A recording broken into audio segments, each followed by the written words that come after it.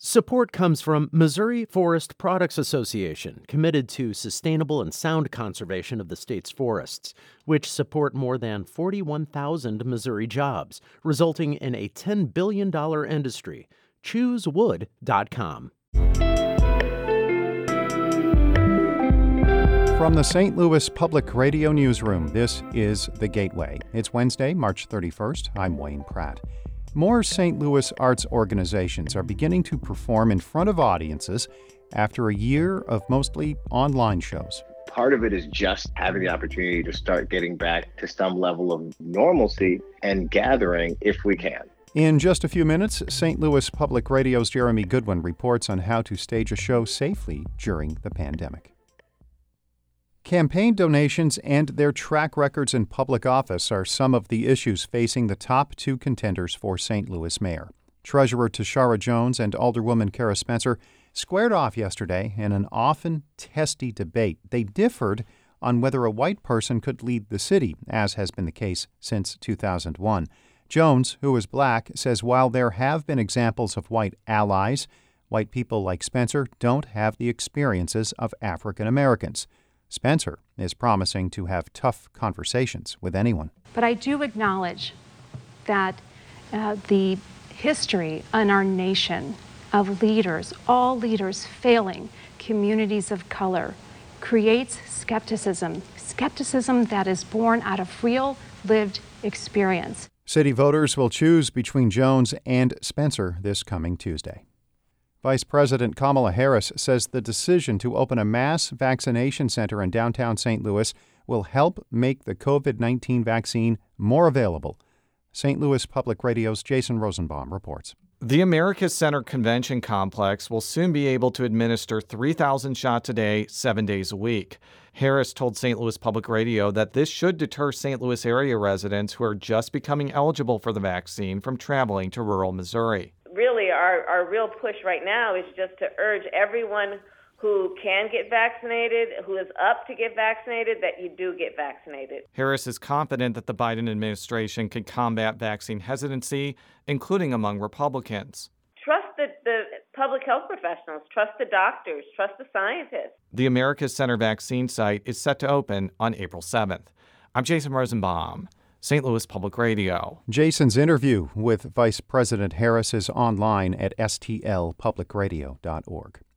Attorneys are suing the city of St. Louis in federal court over a decision requiring remote workers to continue to pay the 1% earnings tax.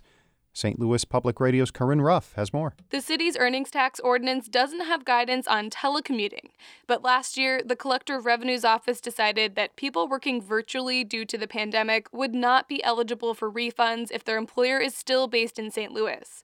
Beavis Schock is an attorney representing the three plaintiffs in the case. All three worked from their homes in St. Louis and St. Charles counties over the last year. He says the city unfairly denied them hundreds of dollars in refunds for the 2020 tax year. They're just brazenly holding on to people's money, which they're not entitled to. Schock and another attorney are pursuing a class action lawsuit.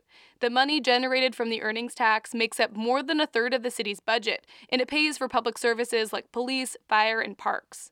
I'm Corinne Ruff, St. Louis Public Radio. Coronavirus concerns are not stopping a Michigan movie theater company from expanding into the St. Louis region. NCG Cinema has opened an 8-screen location at Alton Square Mall. CEO Jeff Geiger says those screens will be a key indicator of how the industry is bouncing back from a COVID-induced shutdown. He says it could be the only new movie house in the country to open in the pandemic. I know that there are more to come, for sure, but I think we may be the first. And in our conversations with the film distributors in Hollywood, all eyes are on Alton, Illinois. Geiger says customers will have to follow social distancing guidelines and keep their masks on while watching the movies. The St. Louis Symphony Orchestra is adding 4 years to the contract of music director Stéphane Deneuve.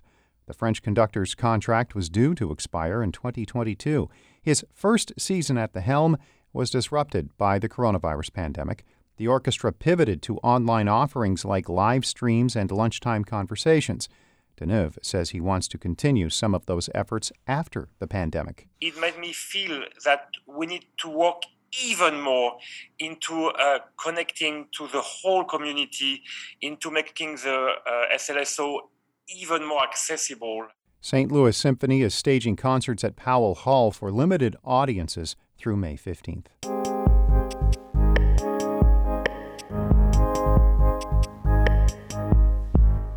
More now on the region's performing arts community and the pandemic. Many organizations have spent a year performing mostly online because of the outbreak.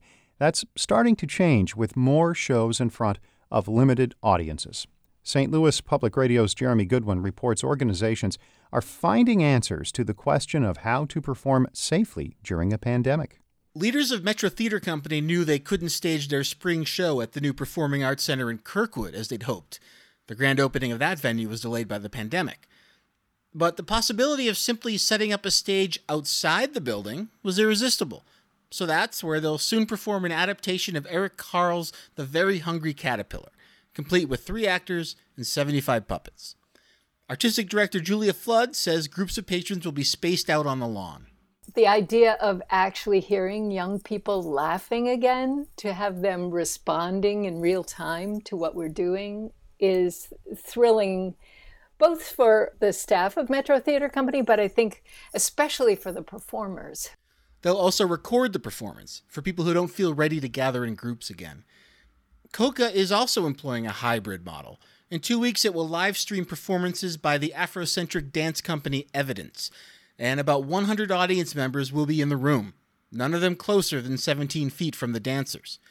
These will be the first performances with an audience in COCA's new building, which the organization planned to open to the public last year. Curvin Doubt-Hit Boyd, co-artistic director for dance, says they'll lay the way for a long-delayed performance by the organization's students.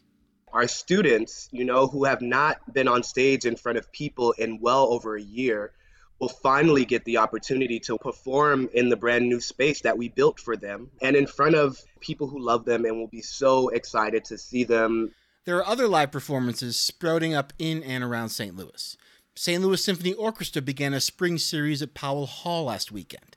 The Fabulous Fox Theater will present comedians and local musicians starting this month. Opera Theater St. Louis Ballet, and St. Louis Shakespeare Festival also announced upcoming performances with audiences. Concert promoter Drew Jameson of JMO Presents says it's extra complicated to put together events safely in a pandemic, but it can be done. A lot of us promoters, venues in this area have worked so hard to be professional party planners that we're really good at crowd control. That's essentially part of our game. So I think we're up for this challenge. Jameson began producing concerts at City Foundry in March. He says a new air circulation system there will exceed CDC guidelines for airflow. That's a key factor in reducing spread of the virus. Last week, he brought singer-songwriter Martin Sexton to the Big Top in Grand Center, where walls were taken off the tent to make it a fully outdoor venue.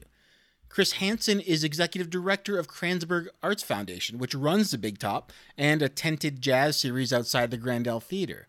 He doesn't expect to open the foundation's indoor venues anytime soon. Presenters aren't ready and audiences aren't ready to re-enter into those spaces, and the reduced capacities really restrict the economy around the art and making it viable. The size of the audience is a big question over at the Muni.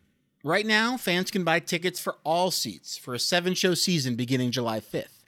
But managing director Kofi Coleman says the organization is planning for several potential scenarios, including reducing capacity to allow for social distancing.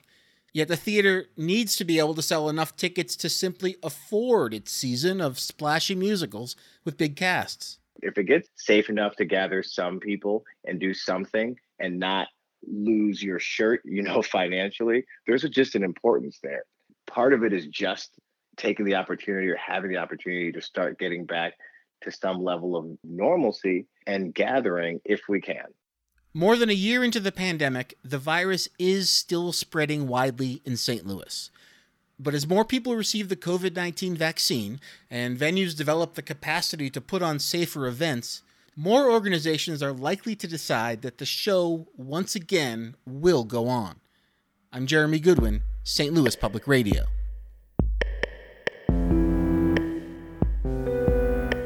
Our David Casares edited that report. Shula Newman is the executive editor of St. Louis Public Radio. Music by Ryan McNeely of Adult Fur. Before wrapping up, this is the last day of March, and the National Weather Service says the month is ending without a trace of snow in St. Louis. It will be the first time since 1938 that no snow has fallen in the city during the month of March. We are a member-supported service of the University of Missouri-St. Louis. I'm Wayne Pratt from the St. Louis Public Radio Newsroom. This has been The Gateway.